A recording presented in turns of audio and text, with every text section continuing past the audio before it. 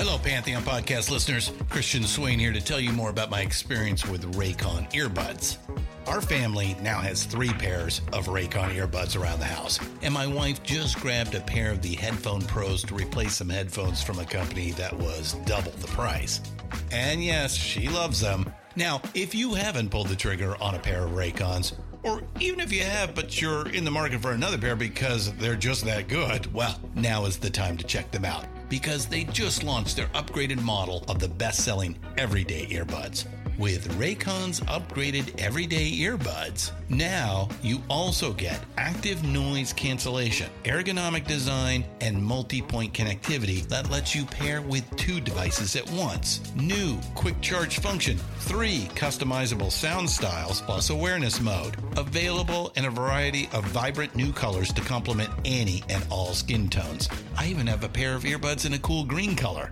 I have tried just about every earbud known to humankind, and these Raycons are fantastic. Seriously, if you've been wanting to check out Raycons, there truly is no better time. You're going to ask yourself why you didn't check them out sooner, and Raycon offers a 30-day happiness guarantee. So what are you waiting for? Go to buyraycon.com/Pantheon today to get 20% off your Raycon order, plus free shipping. That's right, you'll get 20% off and free shipping at buyraycon.com/Pantheon. buyraycon.com/Pantheon.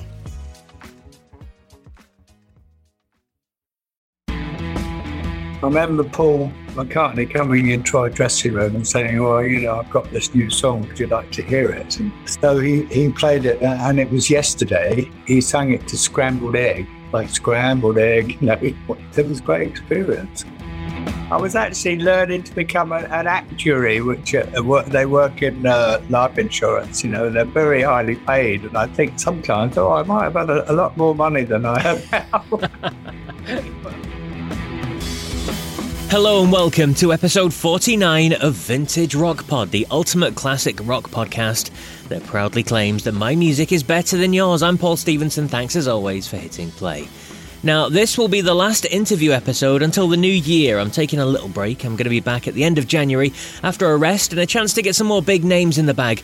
Just like today's guest. We're going out before Christmas with a good one, I tell you. There's going to be some special shows getting released though, so the classic rock will keep coming your way, don't worry. But right now, I'd just like to take this moment to say thank you to you. Thanks for listening. Thanks for supporting the podcast, engaging on social media, spreading the word, and generally coming along on the ride with me. It can be a lonely thing making a solo podcast, although I do get to speak to some big-name guests, of course, which is brilliant, but once it's kind of recorded and published and out there, that's kind of it. It's just out there in the ether. So it is always heartening to get messages or emails from you, which makes it all so much worthwhile, and it really does, I tell you. So thank you very much from me, sincerely, for this last, 14 months we've been doing this. Now, before we hear from today's brilliant guest, let's get to the shout-outs on the show. Hello to Ron Lemons, who was in touch after finding Vintage Rock Pod on YouTube and getting in touch on Facebook. Hello to Andy Old as well. He's been brilliant at sharing Vintage Rock Pod as usual and getting in touch with some great ideas.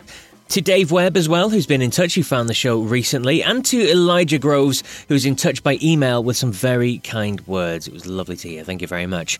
Some of the chat on the social channels this week centred on people's favourite Scottish bands, musicians and singers, seeing as though it was St Andrew's Day. Friend of the show, Joseph Kay from Play That Rock and Roll podcast said, there's many good options, but Bon Scott is head and shoulders ahead of almost any rock vocalist. Jokul Borhi and Dan Tamaski both said Nazareth. 80s Rewind again said Simple Minds. And Mikkel Verhus said Runrig.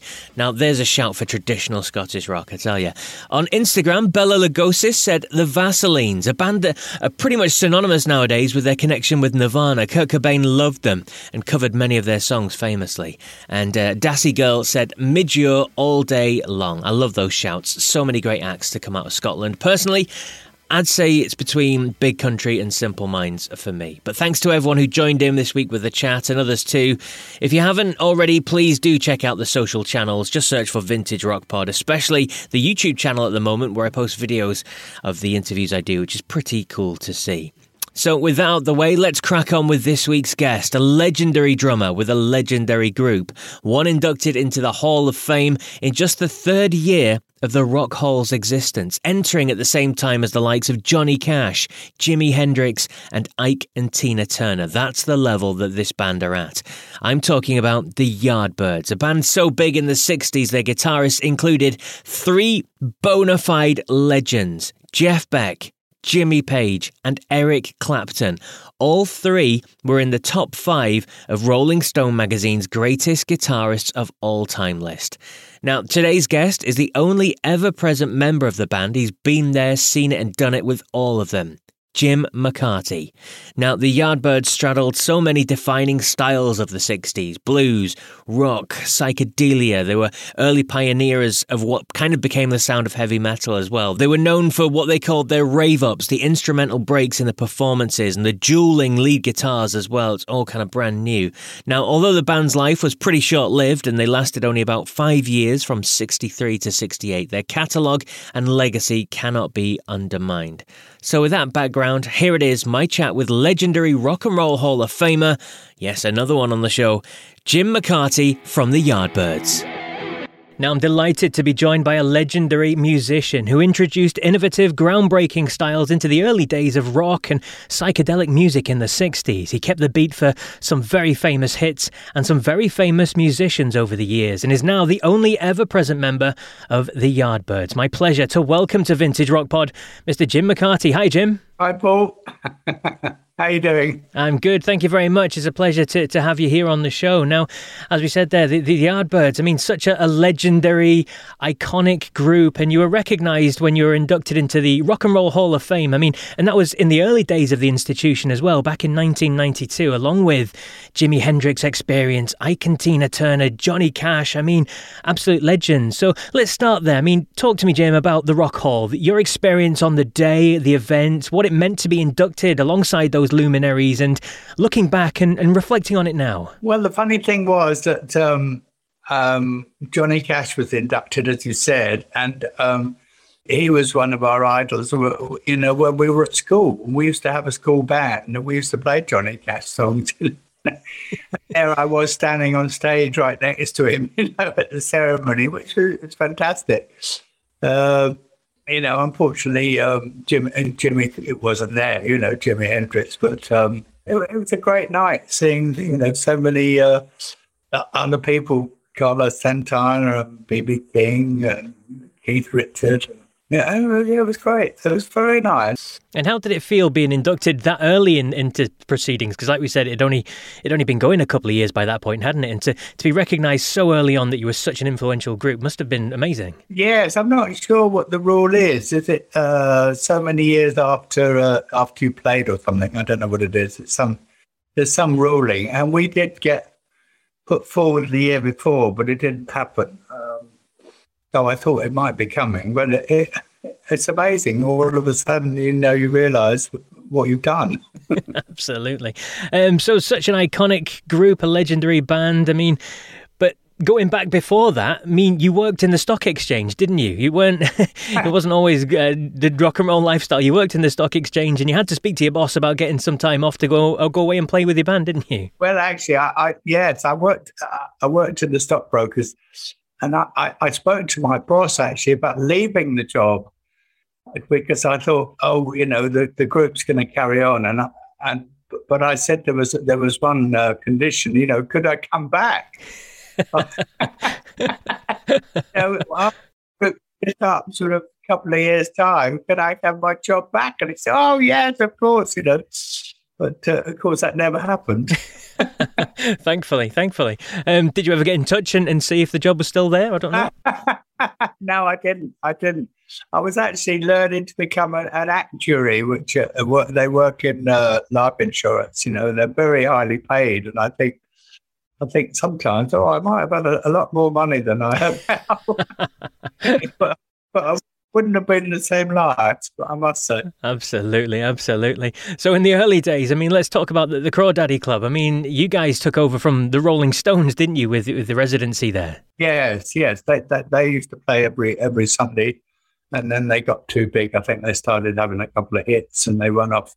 I think they went off on a nationwide tour, you know, on the cinemas, and they were looking for someone else. And we went to Giorgio Gamelski, who was a promoter of the club, and we said we got him to come down to one of our rehearsals. Oh, he told us later that he was walking up the stairs and he heard us playing. And we were doing one of those rave-ups, one of those build-up things. And he thought, oh, that's unusual. They're sufficiently different from the Stones, so I'll book them. Fantastic stuff. Now, the band, in the early days, you were together for, 5 or 6 years originally? Was it 63 to 68, something like that? But the music that you guys produced during that period was incredible. And I know that you wrote songs as well, didn't you, famously? Shape of Things and Over, Under, Sideways, Down, among others as well. Now, talk to me about the music process within the group, among the band, and how you came up to writing these songs. Well, I think the best lineup of the band creatively was the one in '66. With Jeff Beck and Paul Samuel-Smith and myself, Keith, and Chris Dreyer, and that was a great chemistry within the band. I'd been to school with Paul, so I knew him very well. We'd been mates for a long time, and we always had lots of ideas. And working in that 5-piece with Jeff as well, it was a great team. And the evidence is the Roger the Engineer album, which is accredited as being one of the great albums, one of the cult albums, I think, of all time. And I think that's where it all came together, and that was great fun doing that. Absolutely. And was it a collaborative process then? Obviously, you wrote songs and others wrote songs. Did you kind of bring it to the table and then you kind of you work on it and see where it goes from there? Yes, it all worked differently. We had a sort of set time, as it was in those days. We had to produce something in a short period of time, and I think we were booked in for a couple of weeks or something. Ridiculous by today's standards, but we started off when we did some stuff that we used to play live. So maybe a third of it was live stuff that we sort of slightly changed for the recording. And then a lot of the other stuff we just came up with in the studio, with all of us together. So it was quite amazing how it happened. And we thought, we'll have a bit of fun, because we'd never done an album like that before. Every album before was either a live one or a compilation of our hits. So that was good fun. So talk to me about then what I've heard you call before the transient members, the three guitarists, the famous ones that we all know. Of course, Eric Clapton, you mentioned Jeff Beck already, there's Jimmy Page as well. They're all very different in styles, in working ways as well. Talk to me about each of those and their influences on the group at the time they were there. Well, yes. It was a great beginning. Originally, before Eric, there was a guy called Topham, who was also from the art school, who was Kingston Art School, who was, very young, and he had to leave because his parents wanted him to study to be an artist. A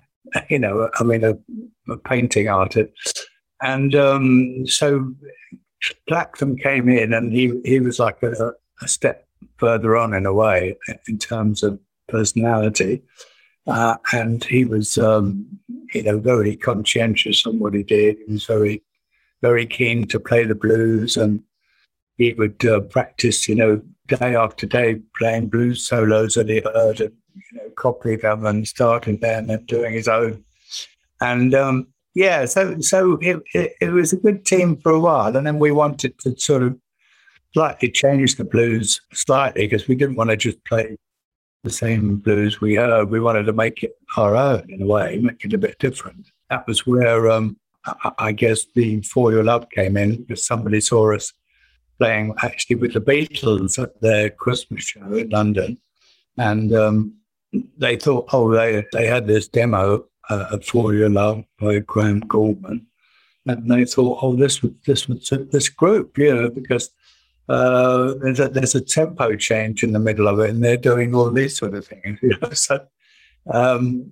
So we all listened to it, and we all liked it, except Eric.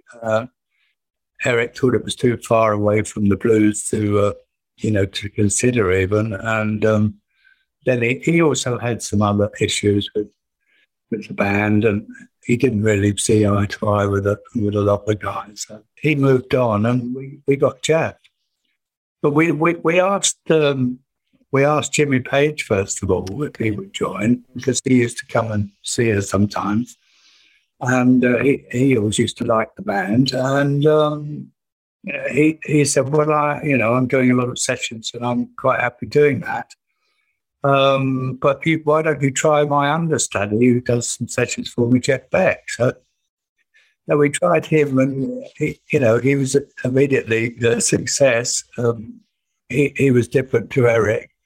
He was very sort of rough and ready compared to Eric, very tailored and everything.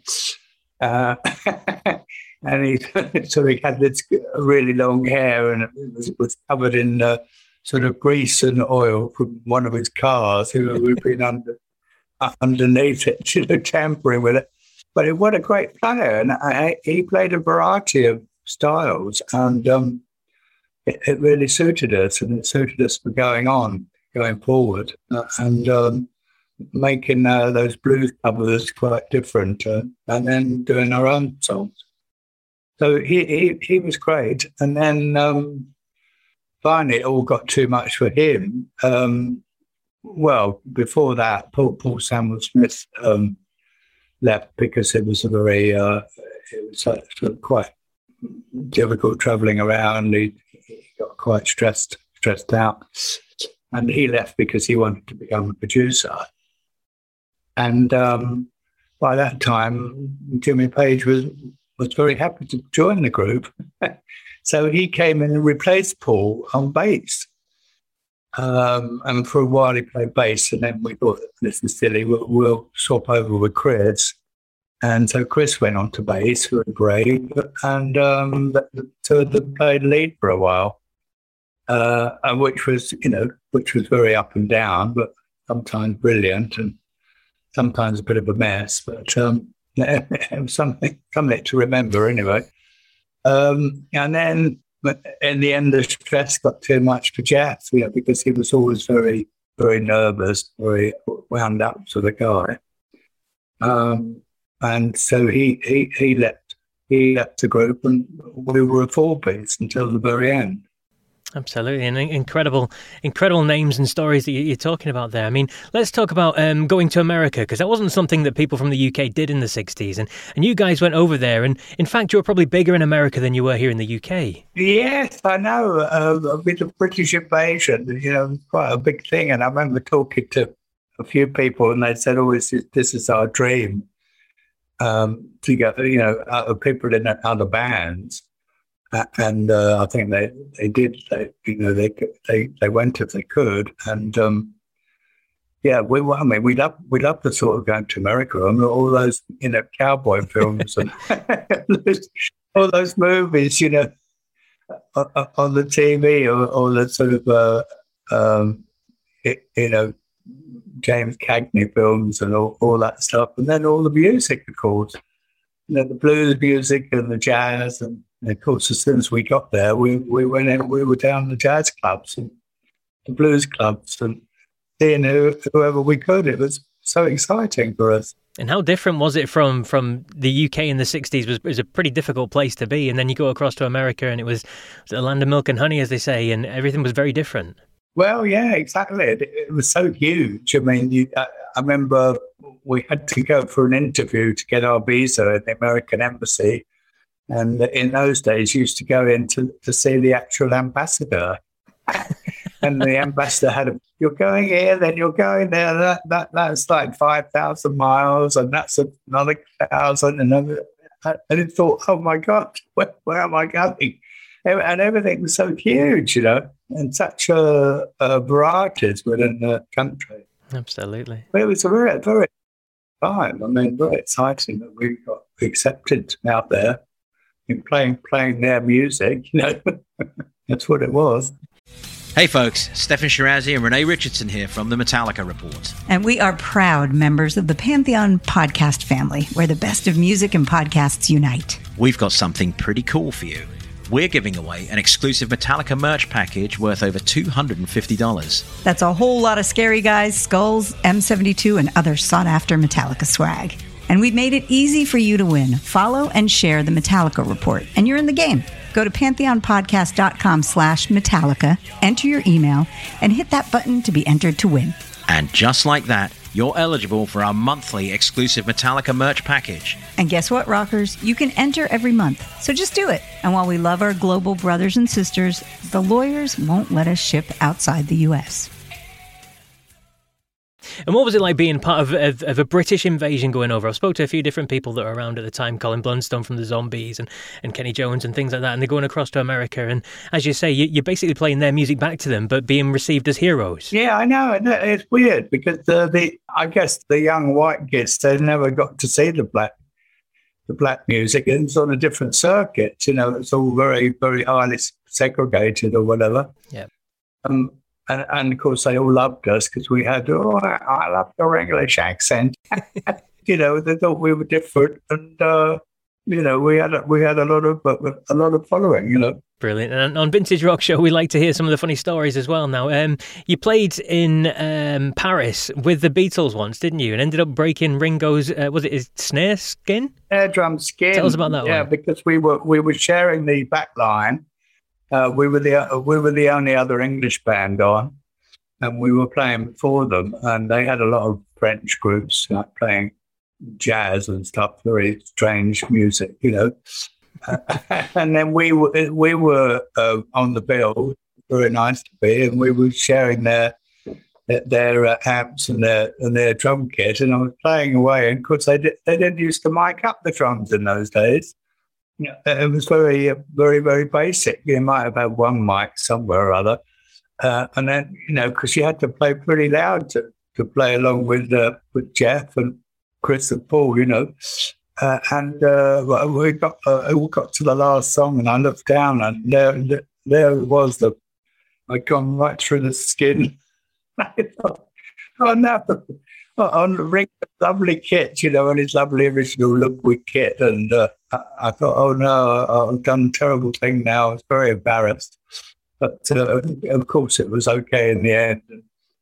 Ringo sort of shook his fist at me in a joke. Did you get to hang out with the Beatles then? Did you get to spend much time with the guys? No, not really.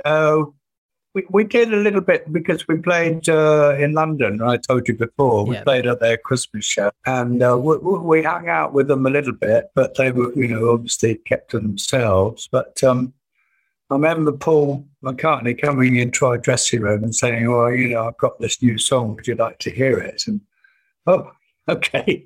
And so he played it, and it was yesterday.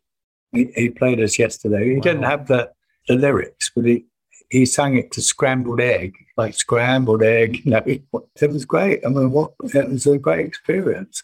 Incredible. Amazing. Yeah, rock and roll history. And then just talking about the end of the Yardbirds then, obviously it evolved again, and Jimmy Page took it on to the new Yardbirds, which then quickly became Led Zeppelin, of course. What was your feelings around that time of the group disbanding?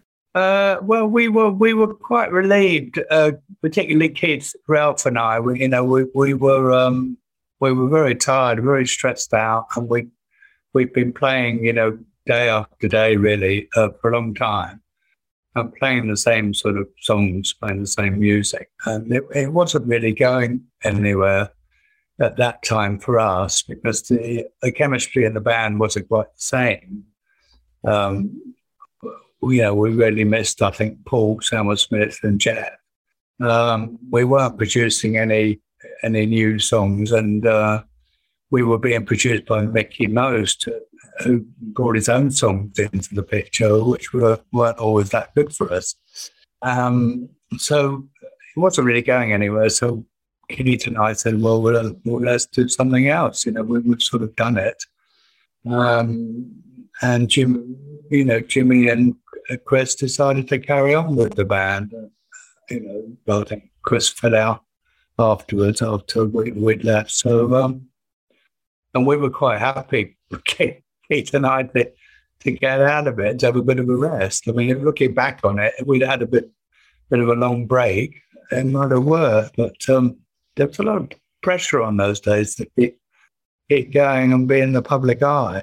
Absolutely. And you did a lot of touring, didn't you? It was all about touring for the band. Touring was the name of the game, because that was where all the money was. There was no big record sales in those days, not for us anyway. The record royalties were very low, and the record companies didn't really back you. So, yeah, all the money was on the road. So you played and played and played. Absolutely. And then in the 90s, you kind of got back together, well, yourself and Chris, and the Yardbirds came back, and you've toured kind of on and off ever since, haven't you, really, to keep the music alive? Yes, we have. Sometimes I feel, it's a bit odd. It's only me left, or it was only Chris and I left. But at the same time, it's always a very good band. And I think if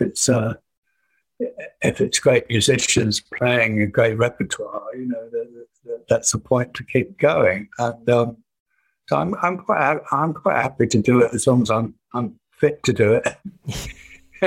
Well, I try and keep fit.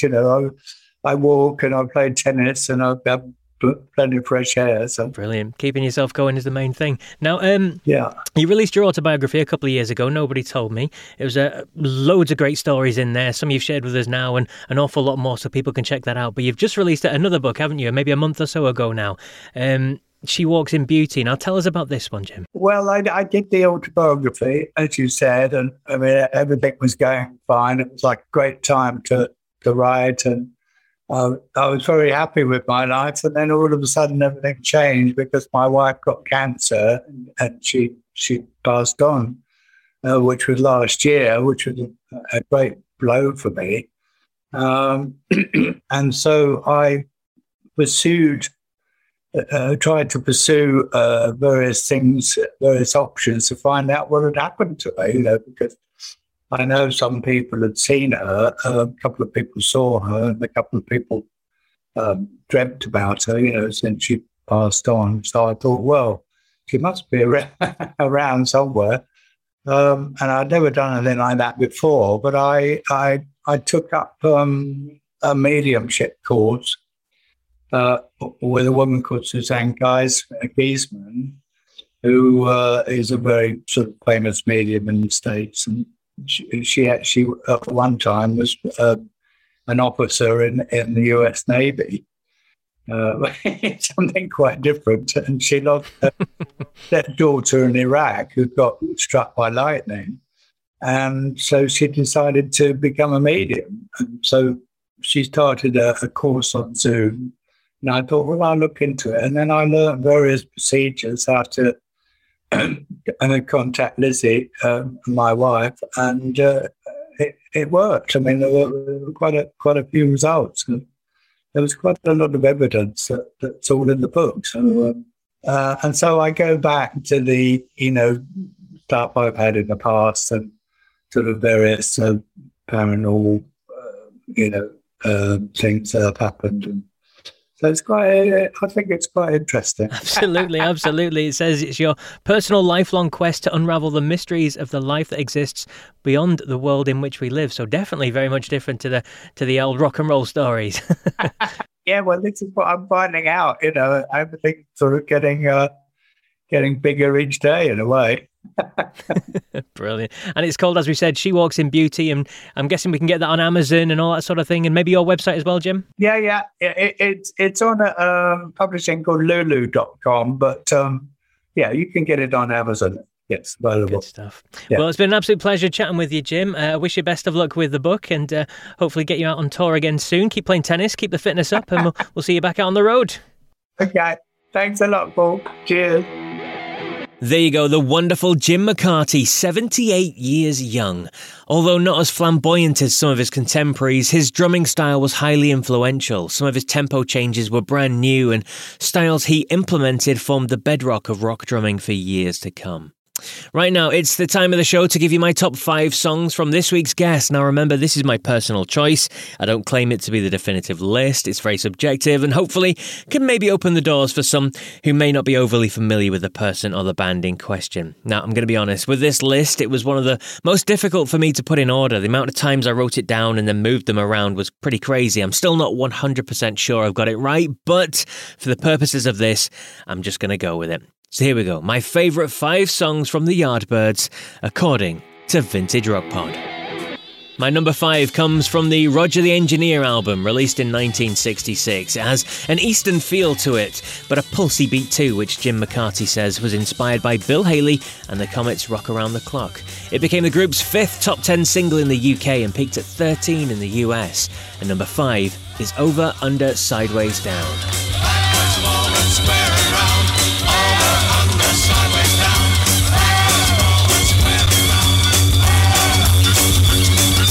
At 4 is a track considered groundbreaking, our first glimpse of the dueling lead guitars of Jeff Beck and Jimmy Page. It's a darker number, again upbeat and pulsating though.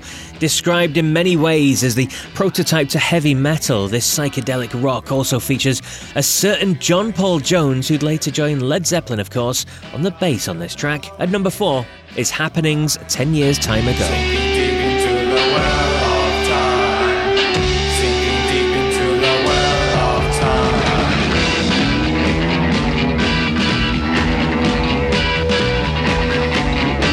At number 3 is their first single to break through, hitting number 3 in the UK and 6 in the US. It features an interesting chord progression and catchy refrain throughout, except for the more pop stylings of the tempo change midway. It was also the song that heralded the departure of Eric Clapton from the group. At number 3 is For Your Love. For your love, I'd give the moon if it were mine to give. For your love, I'd give the stars and the sun before I live. At 2 is the follow-up single to For Your Love, another big hit this. It featured Jeff Beck for the first time, and he used the fuzzbox, which is considered one of the earliest uses of the effect on record, and was the first rock song to really use Indian-inspired sounds, ahead of even the Beatles with Norwegian Wood. At number 2 is Heart Full of Soul. And I know, well, if she had me back again, well, I would never make her sad. I got a heart full of soul.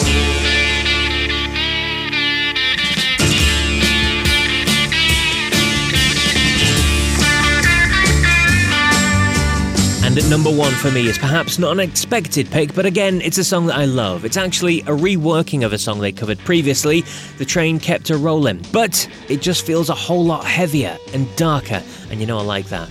Beck and Page's dual guitars were fantastic. There was the wall of feedback at the start, the heavier chugging guitars, and I also prefer the fuller vocals from Ralph instead of the disconnected double track on The Train Kept a Rollin'. Now this song was recorded especially for the 1966 movie Blow Up. So, my favourite Yardbirds song, and the number 1 song according to Vintage Rock Pod, is Stroll On.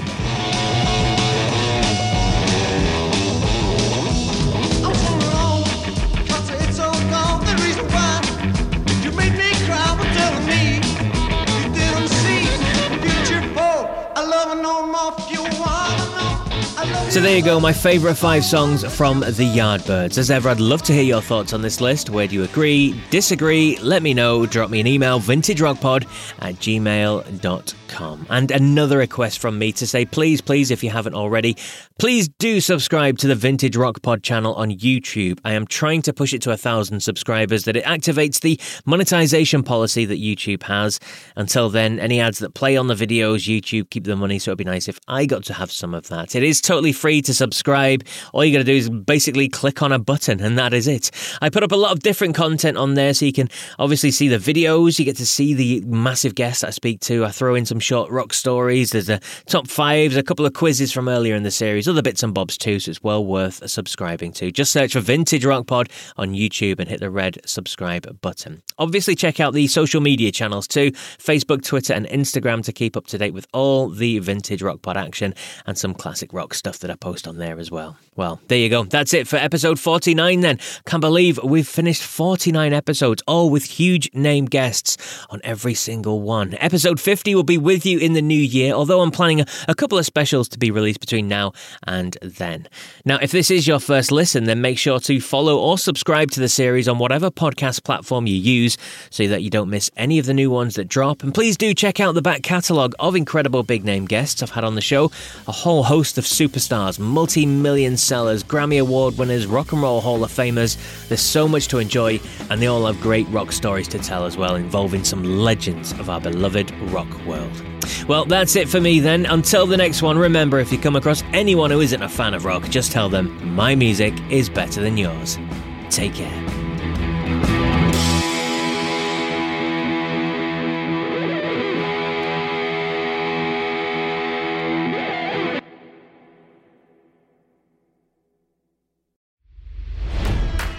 It's NFL draft season, and that means it's time to start thinking about fantasy football. FantasyPoints.com features industry-leading experts and prognosticators using proprietary hand-charted data to help you score more fantasy points. FantasyPoints.com is the place to go for whatever kind of fantasy football you play. Whether you play fantasy football, daily fantasy sports, or do a little bit of everything, Fantasy Points has the meticulously researched content to guide you to victory. And why wait for the fall? Fantasy Points also covers the new spring football league, the UFL. Join the guru, John Hansen, Scott Barrett, Joe Dolan, and other massive names in the fantasy football universe with an exclusive offer. Use code Pantheon for 15% off any Fantasy Points package, including the all-in package, with access to every article, tool, and data nugget that Fantasy Points has to offer. That's FantasyPoints.com and code Pantheon for 15% off at Fantasy Points. FantasyPoints.com, code Pantheon. Score more fantasy points.